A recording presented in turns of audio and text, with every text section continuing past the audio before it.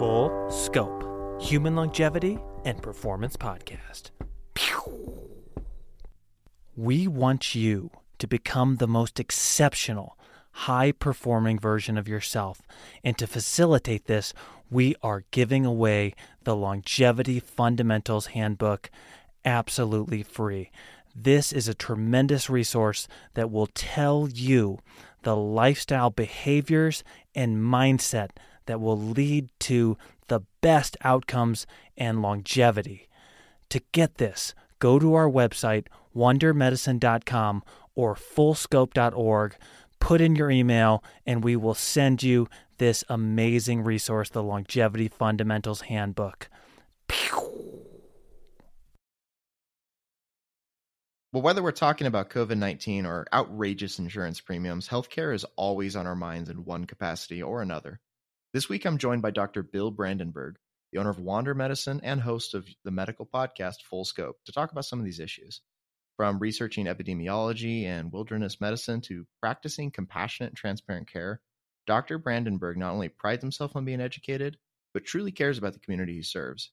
Outside of medicine, Bill is also developing a community marketplace set right here in Boise called Old Doug's, which seeks to bring local businesses and people together. Bill, it's great to have you. Welcome to the show. Justin, thank you so much for having me. It's great to be here. Absolutely. Now, before we dive into the meat and potatoes here, I'm really curious, what actually drove you to medicine in the first place and made you decide to take this transparent angle that you have with your clinic and your clients? Well, I've always really liked science and nature and things like physiology and biology. And I originally thought that I would go into research and do like lab work, bench research, or even more ideally, like field nature research or something like that. But then I did it, and it was fairly isolating. You end up spending a lot of time by yourself performing experiments, and I started to miss people and the human interaction.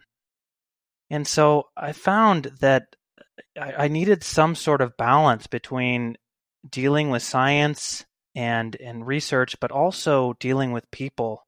And medicine turned out to be a really good balance of those two things, and sort of drew me into it as a result of that. I love that. And I think that focus on people, you've touched on this before, that huge disconnect in the medical industry, obviously that greatly affects the care, unfortunately, negatively, sometimes counterintuitively. Yeah, we've definitely lost a lot of the human part of healthcare, at least in the United States, but a lot of other developed parts of the world. And for those that interact with healthcare, it probably feels very much like a business. And as a patient, you probably feel very much like a widget. And it leads you down a dark road, because I think if you view medicine in this business sense and don't really look at the human aspect of it, you miss important things, and care becomes suboptimal. And I think that's kind of where we are, and kind of the root of a lot of the problems. Absolutely. And I'm kind of curious. So you mentioned something specifically that it kind of reduces people down to widgets, like cogs in the machine. And if anybody so much as reads the episode titles for your Full Scope podcast, they'd see really quickly that you aren't playing some political or financial game, but you're actually trying to educate people. So since you mentioned there's obviously that massive financial motive there in the healthcare industry, I'm curious, have you had to deal with any kind of pushback for this alternative approach? And if so, can you tell me more about that? There are so many people making a lot of money in healthcare right now. We're on course to spend 1 out of every 3 of our American dollars on healthcare in the United States. And that really isn't a value add to the society. I'm just really talking about sick care, taking care of sick people and keeping them from getting worse. I'm not even talking about keeping people well or helping them perform optimally. And so whenever you attack the status quo, whatever that is, and you start to potentially threaten people's ability to keep making money, they're not going to like you or want to be your friend or support what you're doing. And so I absolutely have felt a lot of pushback. I'm definitely a small player in the game right now, so I don't think I've made big enough rumblings to garner too much attention from some of the big time players.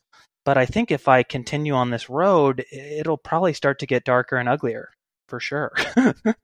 I'm sure. No, I mean that's a messy industry. I wouldn't want to be in your shoes personally.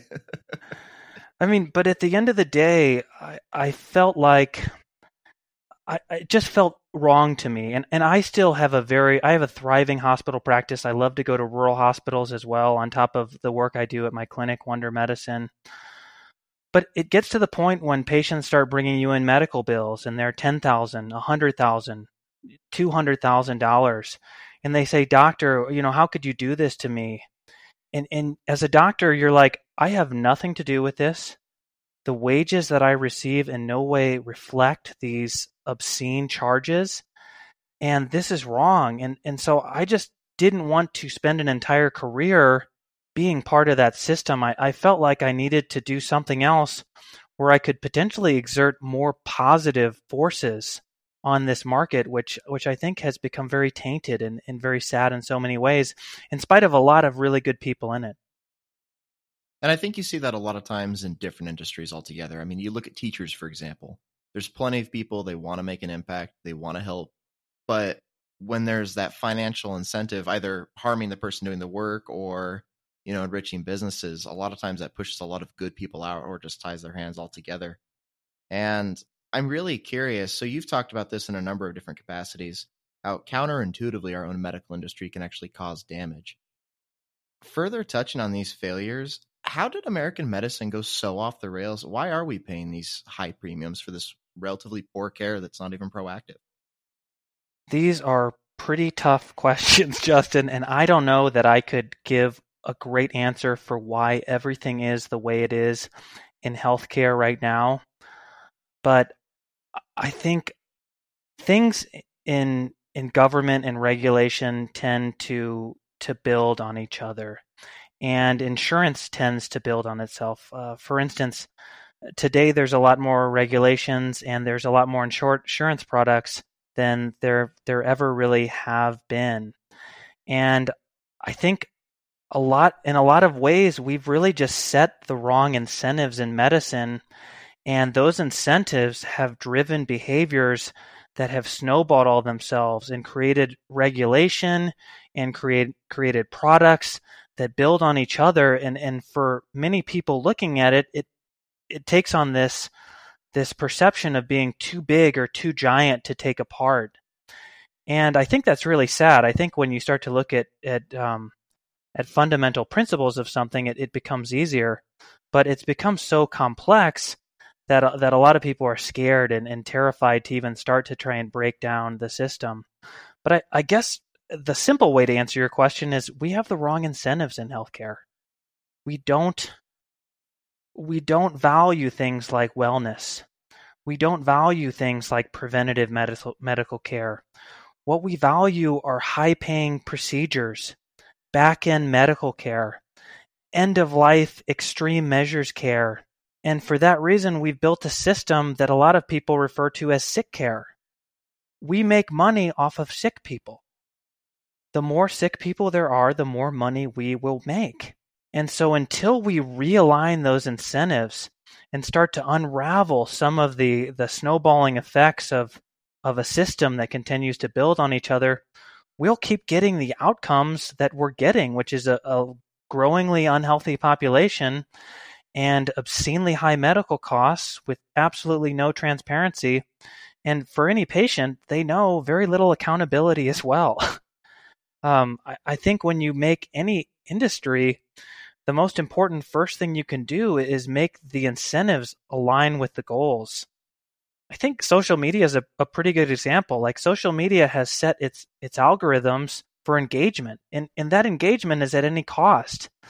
And so what happens is these machine learning things start to figure out, man, when you really play on people's hedonic instincts, when you start to get into their dopamine circuits and their reward systems, you can really control them best.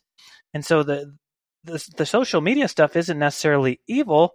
It's just the incentives are not good for people, and they've created this monster that's social media. And I think that same thing has happened with medicine. We've created the wrong incentives, and those incentives have led to outcomes that we don't desire. I think that's interesting. And I think that's true in a lot of ways, that it just seems like such a huge, ominous, almost too big to fail-esque kind of industry. And I think that people see that and they say, you know what? Whoa, that is way above my pay grade. I've got nothing to do with that. I know there's something wrong going on here. Either it's affecting me, family, friends, whatever. What do I possibly do? I don't work in a hospital. I don't own a pharmaceutical company. How do I make an impact? And so you mentioned wellness in general. I mean, obviously there's McDonald's in every corner. People are less healthy. What can people do in their own lives to maybe make some small impact, either on the healthcare system or just their own general wellness?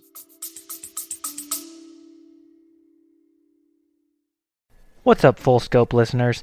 If you are enjoying this content, if this content is bringing you value, please share it with your friends, loved ones, and everyone else.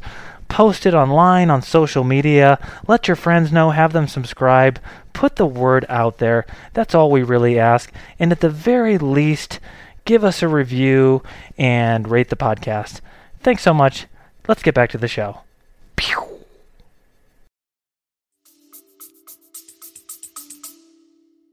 When you look at health from a truly a first principle standpoint, so you ask yourself, what types of things build healthy people, build healthy communities, and build healthy environments?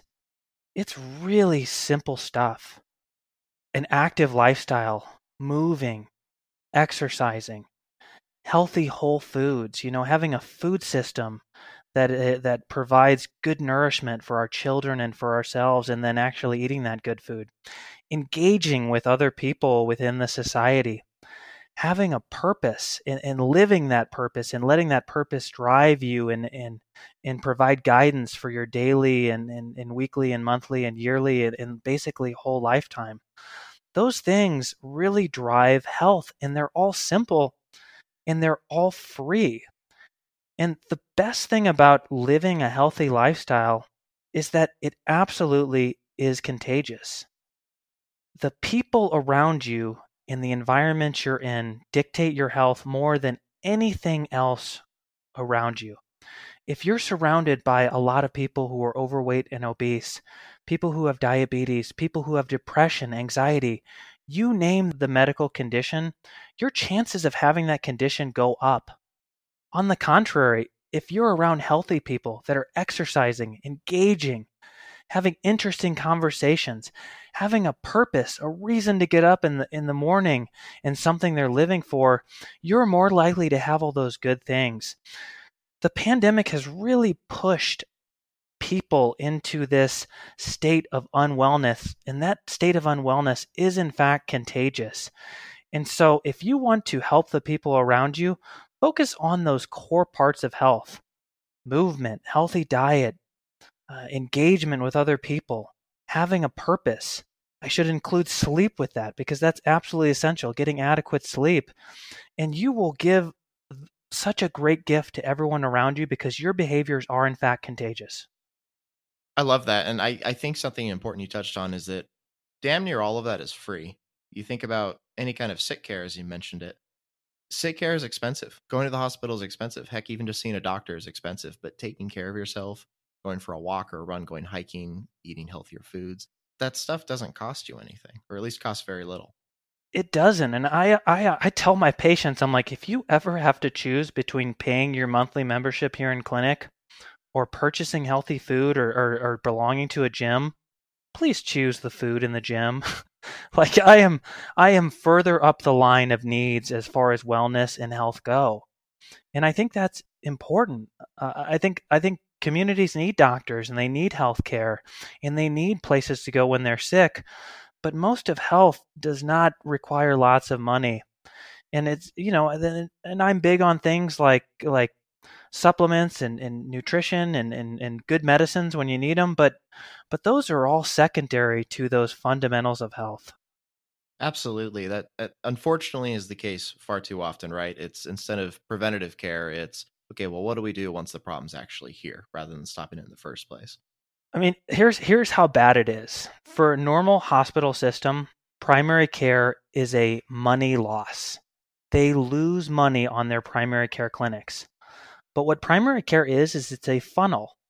It's a way to bring patients in and then funnel them toward expensive procedures, surgeries, and other interventions. That is such a dark, evil setup when you have a situation where primary care is losing money for systems because of the healthcare industry that we've built. I mean, it's just bad, and it's going to continue to be bad until we again align those incentives and start telling people what really matters most, which is the simple stuff. Oftentimes nearly free stuff. And I shouldn't say nearly free. Healthy food is not necessarily cheap.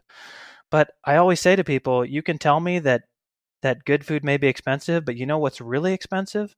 Medical care. Definitely. And the reality is when you go shopping, especially when you have stores like Winco, it's relatively cheap to eat healthy. I mean, if you look, item for item, you get the frozen junk food, you get the microwaved meals. That stuff adds up super quick, but you can get frozen veggies, you can get fresh produce. It's not that pricey if you already have to buy food anyways. And the benefits you'll receive, like you will feel that much better. Your productivity will increase that much. The return on investment will be enormous. And so I cannot advocate for a healthy diet enough. Food truly is medicine. It is the first medicine, and it should be the last medicine. I couldn't agree more. And I'm curious, actually, so kind of touching on alternative treatments, alternative therapies, and preventative care as a whole. Your clinic specifically offers ketamine treatment for chronic pain and different mental conditions, and you've even covered psilocybin multiple times in your podcast. What can we learn from these traditionally banned substances, and what role do these alternative therapies play in medicine as we move deeper into the 21st century, considering what you said about the clinic to hospital system? So there's this fascinating idea, and right now our society it kind of attacks things like drugs, sex, and rock and roll. And I know you just did a podcast on the history of the drug war, which was really interesting. But a lot of anthropologists, people who study humans, have somewhat counter ideas, and that is that not only are drugs, sex, and rock and roll not necessarily that bad, and I say that in a kind of a funny sense. Maybe that's not the best way to say it, but the idea is that perhaps society was built on those things. Perhaps it was some of these ancient natural hallucinogenics which first allowed our what seemed to be fairly aggressive Homo sapien ancestors to actually stop being at war with each other, get together, and allow themselves to deal with each other. And so it's just crazy to me the attack that's been made on a lot of classic hallucinogens, especially in light of the research that shows that taking things like LSD or psilocybin mushrooms or ayahuasca one time in your life will make it statistically less likely for you to commit a violent crime. I mean, what part of that is a Schedule 1 substance? And so from my standpoint, that alone, looking at classic hallucinogens, should wake everybody up and say, holy cow, people are less violent for their entire life after using these substances one time. That's pretty remarkable. But what I've found in my extensive journey, which has involved all of the different classic hallucinogens, as well as ketamine, which is a legal version, which is kind of a legal way that I can get similar effects, is that these medicines are excellent ways to open up people's minds. They allow people to remove themselves from themselves and see some of their behaviors from almost a third-party look.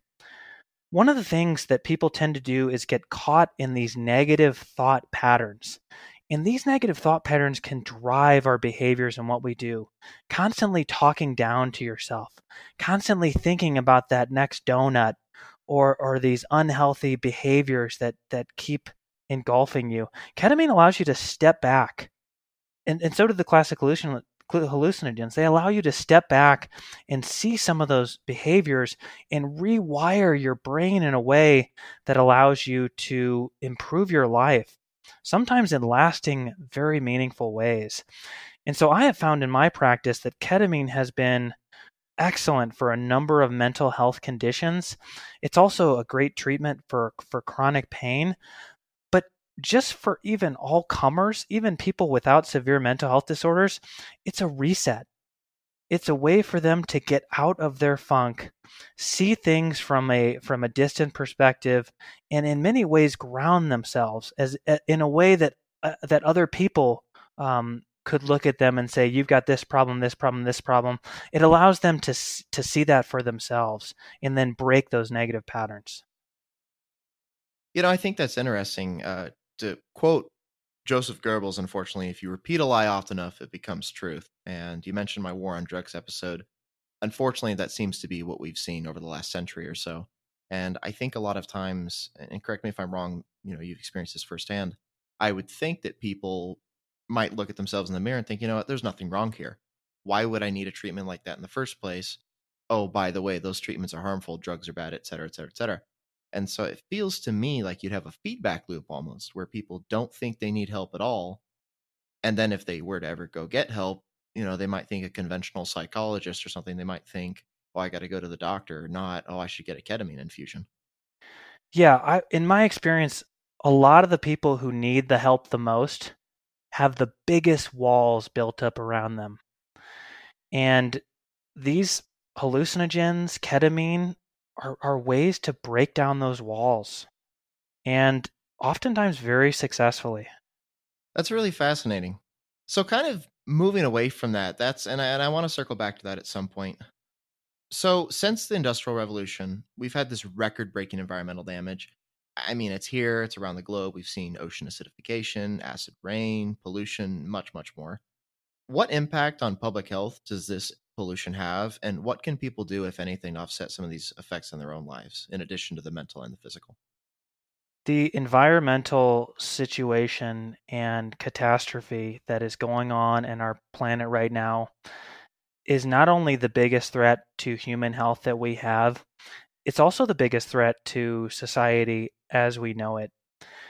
The Earth has gone through many different epochs throughout its long history, and throughout times on Earth, the system has been very energized. The weather and climate have been very turbulent, and those times would in no way support civilization as we know it. In the last 10,000 years, the climate of the planet has really stabilized and has actually been within 2 degrees Celsius throughout that entire time. And almost immediately when that happened, we saw multiple civilizations sprout up throughout the globe. Because of our destruction of the planet, we are destabilizing Earth and we are leaving that stable period. And when we leave that stable period, the planet is going to become energized. So you shouldn't just think about it as being warmer. It's going to be bigger droughts, bigger floods, warmer temperatures, in some areas much colder temperatures, bigger storms, bigger problems. And it's just a situation that's terrifying because it will probably lead to a very different world as far as civilization goes and how many humans the planet can sustain and many other things. This is without a doubt the biggest public health issue we face. It makes COVID look like an absolute joke. And for some reason, everybody seems to be, not everybody, but a lot of people, and especially those in power, seem to be ignoring it. Well, and it's, I said it once, I'll say it again. You repeat a lie enough, people will start to, believe it as truth. And I think that so often, you mentioned people in power, if you have an issue that A can be politicized and B can be monetized, people are going to do it inevitably. And so you have issues, like the climate and not even just climate change. I mean, just pollution in general, the different things we're wrecking around the world. We start to take those issues that frankly have no business being political and they become politicized for some kind of a short-term gain. And so I think a lot of times people see that and they think, you know what, just like the medical industry, this is too big for me to tackle. I don't know what I could possibly do. So is there any way, you might recommend people can make some kind of an impact on a small scale just in their life? Obviously, it adds up. Oh my gosh, there are so many ways. But I just wanted to say that this whole situation with the climate reminds me very much of the medical industry. So many people in industry are making lots of money based on the manufacturing techniques and production methods that are used right now. And so people are going to be very apprehensive to change that because it will affect their bottom line. In the same way, people are very resistant to change in the medical industry because it again will affect their bottom line. If you if you really follow the money through some of these issues, it becomes very clear why certain things change and certain things don't. But back to your question about what we can do today, there are so many things that we can do today. One easy thing is just accepting the fact that human behavior will affect the planet that we live on. How we interact with the natural environment will have an effect on it, and we need to be very careful about how much of the earth, say for instance, we inhabit and how much we give to other animals and natural ecosystems. We need to be very careful about chemicals that we create that we have very little understanding of the long-term effects. We need to be very careful about manufacturing things which tend to persist in our environment and build up and that we don't know how to get rid of, namely plastic. So just even accepting the idea that humans are, for all intents and purposes, destroying a gorgeous planet right now is one really good way you can help with the situation. As far as things that you can do, there are so many things. Every time you go out to eat and you get a styrofoam or plastic cup to drink out of, or utensils and stuff like that, you're creating waste that's going to be here for hundreds and maybe thousands of years. Just by bringing a water bottle around and your own utensils with you and your own stuff to carry things home from like the grocery store can be so important. The amount of packaging waste that we have is just insane. And just by bringing your own supplies, you can make a big difference on that front. On top of that, we can do things like create our own food and try to create circular economies, which means having economies where we create things and then use them and then can fully reuse or recycle that good. And I know that's maybe more on a business type role than an individual type role, but even just by supporting companies that are doing that, we can really improve things as individuals. I actually made like a whole blog and a whole podcast about all the different things that people can do. There's just so many. Absolutely. And you mentioned growing your own food. It's super cheap. I think people see, hey, you know what? I've got a studio apartment. I can't grow anything. But hey, you know what? Do you have windows? Do you have some space near those windows? You probably could grow something. Could you buy an indoor growing light and grow crops in your house? Absolutely. Not only does growing things give you food, it also brings tremendous joy. It grounds people. It brings them back to the earth. Growing plants and cultivating other organisms is so good for health. It's incredible. I truly believe and I truly hope that someday humans can transcend from these exploiters of the natural environment to the guardians of it. I would like to see humans really take on this role of we've got this absolutely gorgeous planet. It is certainly an anomaly in our solar system and maybe quite rare even throughout the galaxy and beyond.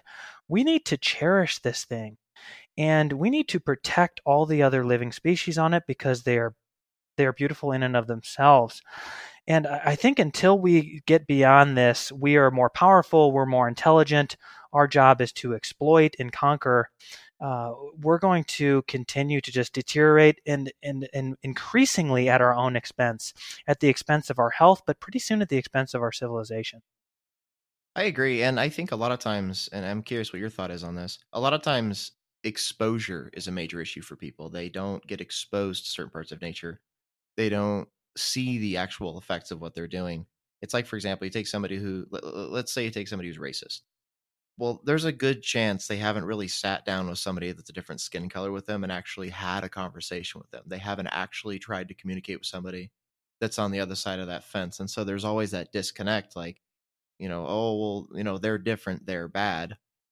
And I think the same thing applies a lot of times to the environment or just for lifestyle changes as a whole. People don't see the effect that they have. They don't see the detriment on the other side. And so in a way, kind of unintentionally, they're ignoring it. Yeah, and you said this on one of your early episodes, but it turns out most of us have much more in common than we than we think we do. And and that can even go further. We've got much more in common with the other living species on our planet than we think we do. And once we're around them, once we see them, once we are able to fully experience their beauty, it's hard to not to just cherish them and realize that if these are lost, an absolute treasure is lost, and not just because of the scientific knowledge to gain from their genomes and the proteins inside them, and the interesting ways that they solve problems in nature, but just because of their intrinsic beauty, and because of the life force that all living things have. Definitely. And I hate to bring it around to COVID, but obviously that's a hot topic these days. And some you've mentioned a couple different times about the intrinsic beauty. And I think that there's really more or less two camps, especially in America.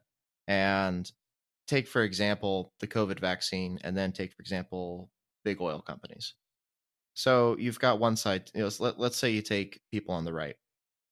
Typically they're, anti-vaccine, not a problem with oil or anything like that. And so it's kind of like that double standard where it's like, well, I don't trust this one big industry, but I do trust this other one. And then you have the flip side on the left. Well, I trust the other industry, the medical industry, but I don't trust the oil companies. And so there's kind of this disconnect here. And obviously, COVID has become extremely polarizing. I mean, it's basically changed how we perceive public health, the economy. I mean, as somebody who's both a doctor and has a unique take on the medical field as a whole, as well as a number of other industries, what are your thoughts on the pandemic and vaccination? Kind of looking at both sides of the argument, considering everything you've said. The whole situation is just so sad to me. I think that there is so much wrong on both sides of the argument. Um, I will say that from all the research we have so far, the vaccines truly look like an extraordinary accomplishment, and one that doesn't actually come about very often in the pharmaceutical industry. A lot of them make these sweeping claims that they have these game changer, blockbuster, extraordinary drugs. It doesn't happen very much, but the vaccine does appear to be one such area where they really did perform. And so I thought that was really cool, and the science behind it was really cool as well. But that being said, vaccines are not ever necessarily safe, nor are medications safe. They're simply indicated. The benefits of the vaccine simply outweigh the risks of COVID-19 infection for most all individuals. And so I'm seeing these two sides. I'm seeing one say anybody who says anything bad about the vaccine is a heretic and evil. They're not within sight of science, and they need to be silenced and shunned. And then, of course, you have the opposite thing where people are just attacking the vaccine just because it's literally called a vaccine, and because of a lot of other reasons. And I think that both sides are preventing the real truth from going on. In my experience, people who get the COVID vaccine are much less likely to get a severe COVID-19 infection. Have I seen breakthrough infection cases that have been serious? Yes, I absolutely have. So it's not a perfect treatment, but it's pretty darn good. Is it possible that there could be some long-term effects, and has the vaccine stood the test of time? Absolutely, absolutely so, and it certainly hasn't stood the test of time. But the way that we are engaging in science in our discussions is really inhibiting the is really inhibiting our understanding and our continued growth of knowledge, and it's really sad. And seeing these two camps play out has just been absolutely disgusting. I couldn't agree more with that. And I'm kind of curious, talking about everything you've mentioned, whether it be getting out and exercising more, or just admiring beauty, in nature, or eating healthier, whatever it may be. Obviously, COVID is an exceedingly complicated issue. When it first came out, there was debate. Okay, did it come from, Chinese wet markets, from eating bats? Did it come from a lab in Wuhan? There's a lot of things there. Kind of pulling back from COVID itself, as a whole with the medical industry, especially with epidemiology and virology, what are some preventative measures that we can be taking that we're not taking to stop the spread of viruses like COVID? So one thing that was said early on in the pandemic, and I know a lot of critics of kind of the NIH and everybody else involved with that, was kind of a soundbite where people ask, what can we do about the virus right now? What can we do today?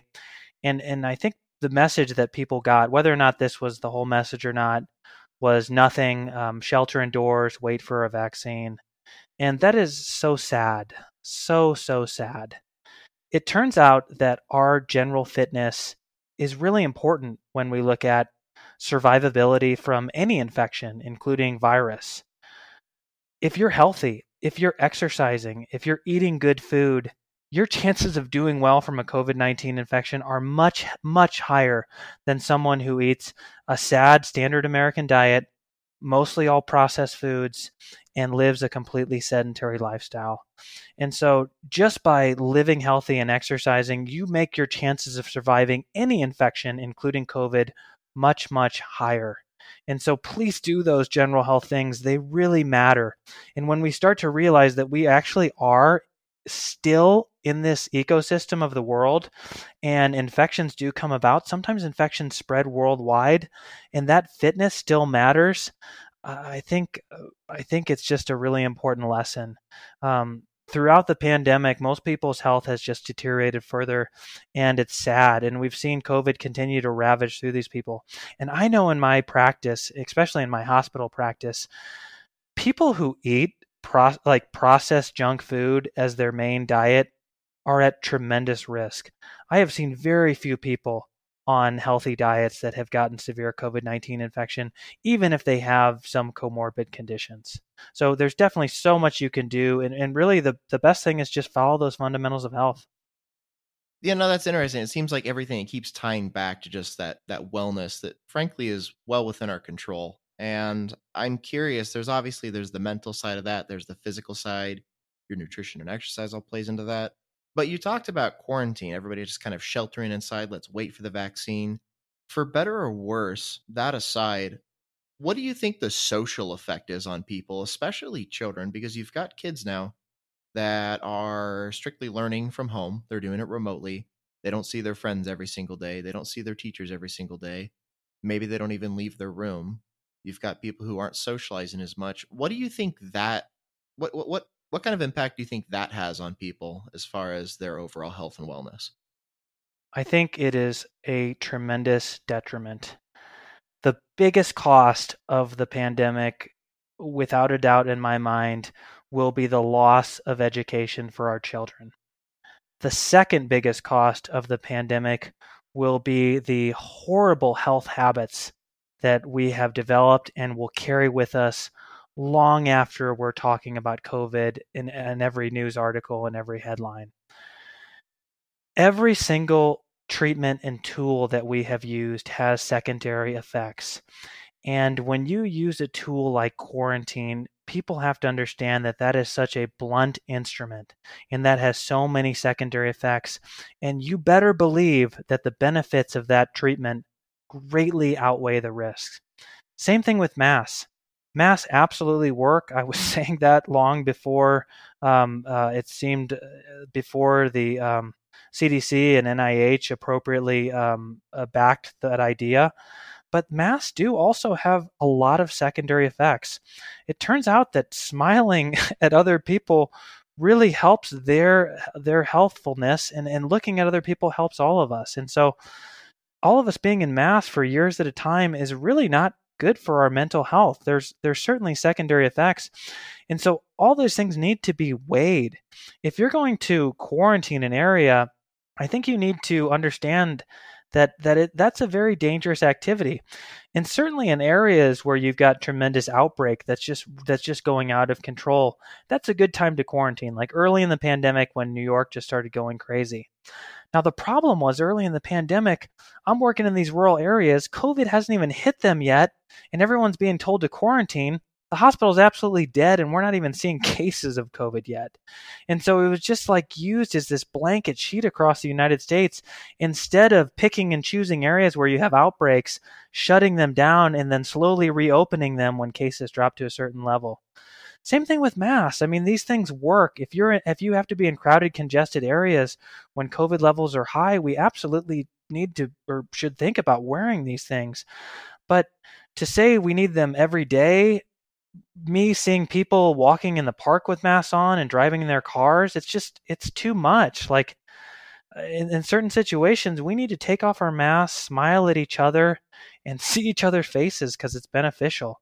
Again, not to say that masks don't work, not to say they shouldn't be used, but all these instruments have secondary effects. And any policymaker needs to, one, be thinking about the benefits and the secondary effects. And not only that, they need to be studying these things in real time to know which things actually worked and which things didn't. Like early on in parks, they're like taking out every other swing. I mean, what a ridiculous idea. Like they're closing down outdoor beaches and trailheads in California. Like, what are we doing? People aren't having COVID outbreaks on trails. Simply don't sneeze directly in someone's face and you'll be fine. I just can't even believe some of the policies that have come out of the pandemic and how ridiculous they've been and how we haven't even studied them as they've been rolled out. It's just sad. Like we're the pandemic has exposed us as a broken society in a lot of ways, and maybe that's a good thing. Maybe that was time, but I'm just concerned we're not going to leave with the lessons that we need to. Well, unfortunately, as it seems to play out, I guess time will tell. But you mentioned this kind of mixed quarantining where you've got, one area you'd want to quarantine because there's a heavy outbreak. Another area, there's literally no cases. There's no reason to quarantine, but both areas are being quarantined. And, you talked about trails or beaches being shut down when obviously very few, if any, people are catching COVID on a trail. I know you rarely ever come in contact with somebody when you're hiking, you know what I mean? But I think that people hear that stuff and they don't need to go to medical school or pre-med to understand that some of those things are kind of ridiculous. And so I think what happens is that you've got these decisions being made that really don't make any sense. And then there's that flip-flopping back and forth. Or, well, there's no cases in my county. Why are we quarantining?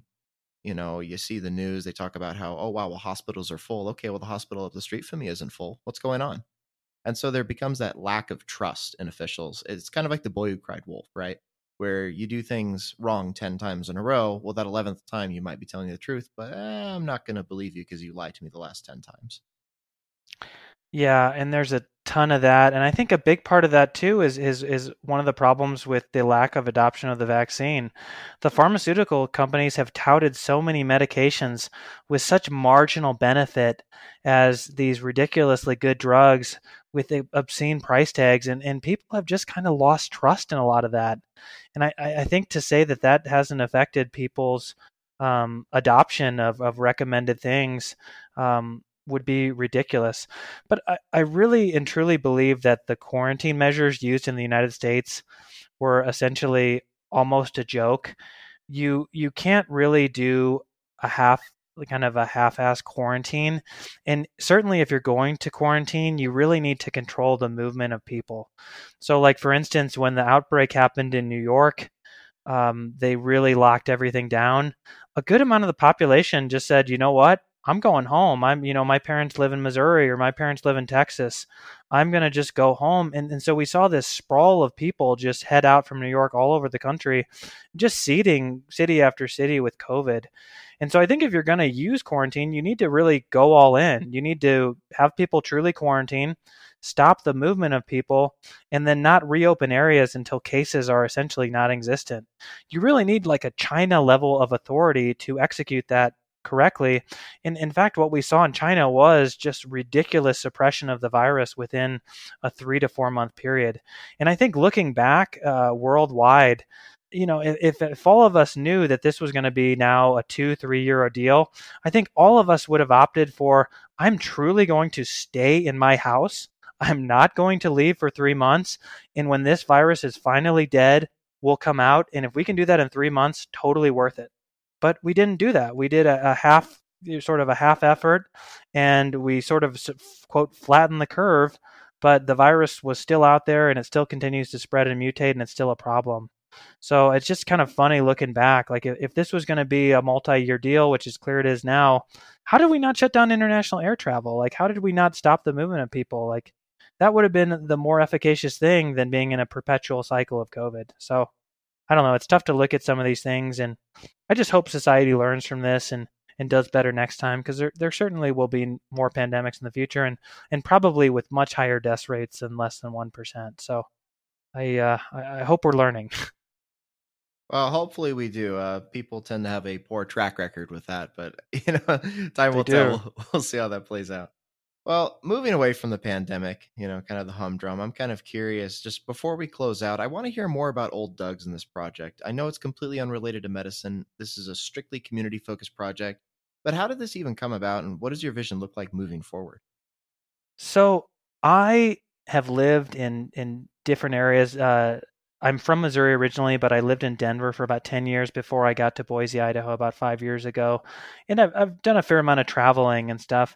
And I've seen a lot of plazas, and I've seen a lot of food halls and food truck courts.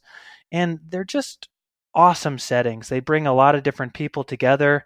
They're a little different than restaurants in that you don't necessarily go in and feel like you have to order stuff and buy stuff.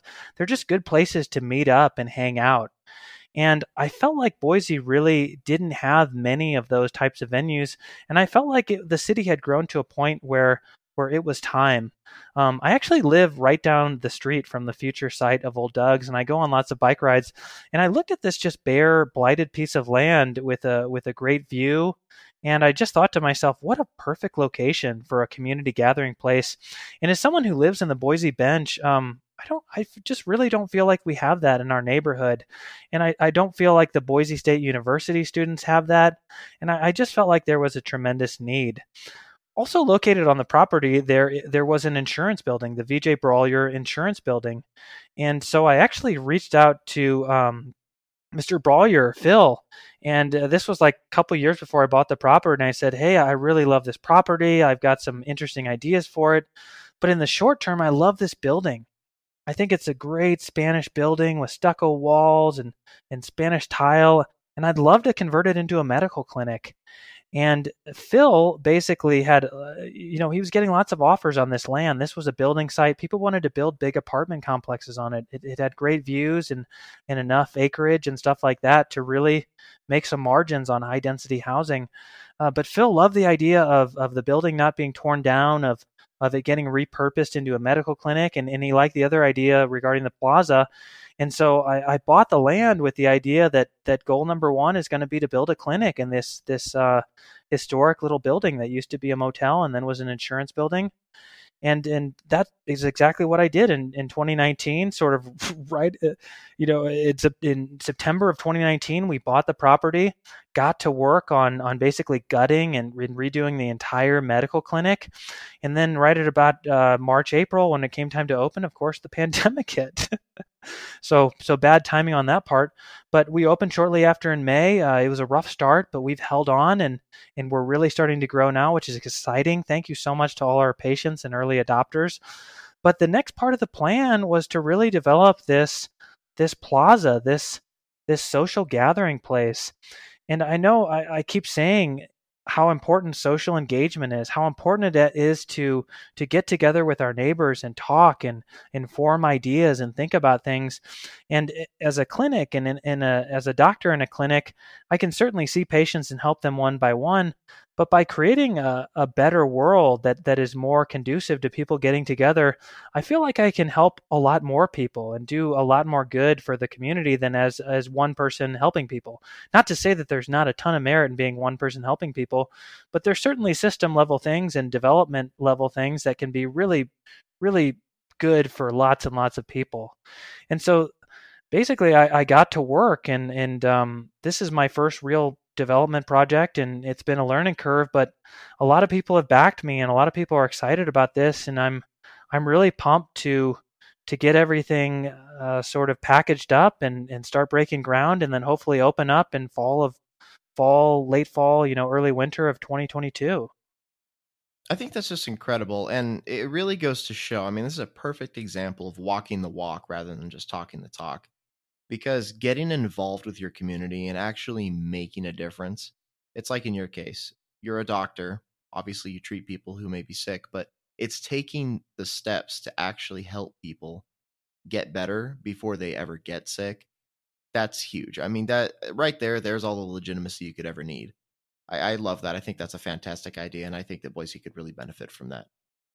Ooh, and you know what I want to tell you is that if you want our compost for the for your garden project, you can have it. I heard you talking about food equity, and I'm appalled over and over again about how people always hide behind being sued. As a doctor, I never worry about being sued at all. I simply try to take the best care of as I can of people, help them as much as I can. I live by the motto that would I want myself to be my own doctor? Am I providing the care that I would want my family to receive? And I really don't think about being sued as a doctor. The same thing goes for giving you compost. Like, are you kidding me? You're going to help kids grow crops at their school, and I'm going to tell you no because I might get sued?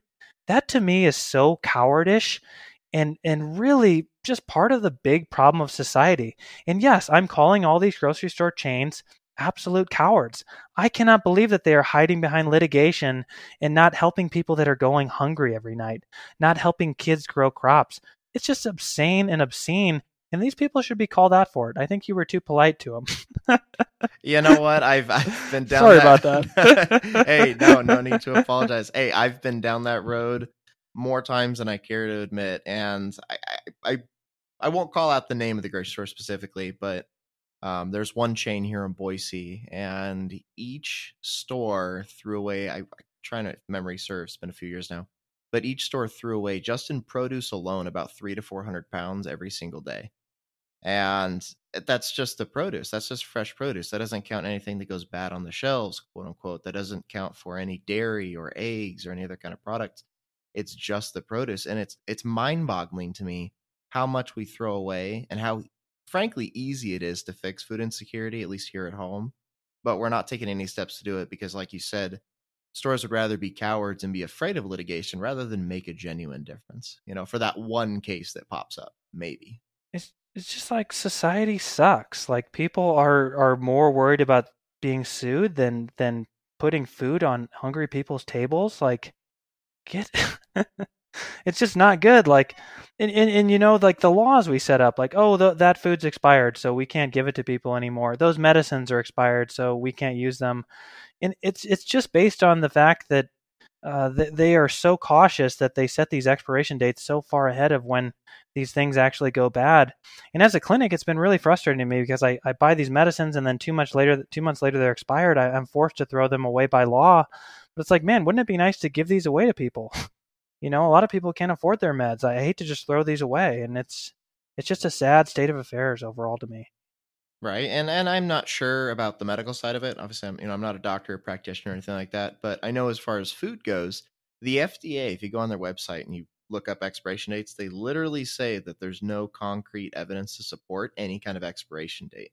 Like, there's no, I brought up in my food insecurity episode.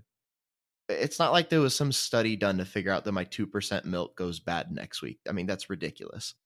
Yeah, it really is. And you see like a bag of mixed nuts and you're like, this will last for 30 years guaranteed, and it expires in like 3 months and you're like, oh my gosh, it's just frustrating. Yeah, absolutely. I could not agree more. Well, Bill, we're about out of time. I think this has been an awesome, awesome interview, and I'm really glad I had a chance to just kind of, sit, talk, pick your brain, talk policy, not politics for a little while. If somebody wanted to learn more about you, Wander Medicine, Full Scope, or Old Doug's, where would they go to do any of that? So every single one of those entities has a website. Wander Medicine is wandermedicine.com. We're located in Boise, Idaho, on the Boise Bench, very close to Boise State University. If you want to learn about Old Doug's, you can go to olddougs.com. If you want to check out my podcast, Full Scope, which I think is pretty good at just kind of focusing on the facts and much less about trying to sell people things and kind of go that route, you can check out my website, fullscope.org, or you can you can check out any of the places you can find podcasts on, like Apple Podcasts or Google Podcasts or anything like that. I'm also on LinkedIn under Bill Brandenburg and fairly active and disruptive on that. fairly disruptive on all the platforms. But I'd say check out the website if you're interested. I love when people reach out to me. I'm always happy to answer questions. I should say I love when people reach out to me that aren't trying to sell me things for the clinic or something, but normal people that are just have inquiries. I love to talk to them. And thanks to all those who have engaged with any of those entities. They're all kind of new, growing businesses and things, and I'm excited to bring them all to maturity. Well, Bill, I agree with you wholly. I hope they all pan out, and I absolutely will take your compost. It's yours. Seriously. Awesome. I was thinking about making some compost piles, and that's a lot of work. And honestly, the 1.4 acres that the plaza is going to be set on is really filling up. And to do a good compost program, you really need some space. And so I don't know if we have that. So I would love to see that compost go to a really noble cause with what you're doing. Definitely. Well, we'll take it. Well, again, Bill, thank you so much for being on the podcast. I appreciate it. And I look forward to hopefully having you back here in the near future. Yeah, thank you, Justin. This is such an awesome thing. I hope you keep going with this. I hope this thing grows. This is information that people absolutely need to hear, and it's relevant to everybody across the United States, but really fun as somebody living in Idaho to have a local thing based out of our community, and really exciting too. I couldn't agree more.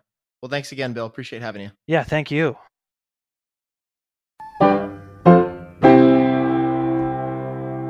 Thank you so much for listening to the Full Scope Podcast and Investing in Your Health. I'm Dr. Bill Brandenburg. If you're enjoying the content, please rate, review, and share this content with all of your friends online and on all your social media platforms. Please understand that this podcast is not intended to treat, diagnose, or cure your specific medical condition. This podcast does not create any type of doctor-patient relationship between myself, Dr. Brandenburg, and you, the listener. If you do need help with your life, with your health, with anything regarding your longevity or performance, please check out wondermedicine.com. Our longevity and performance program is the best in the world and is ready to help you right now, today, become the best possible individual you can be. Thanks. Bye-bye. Pew.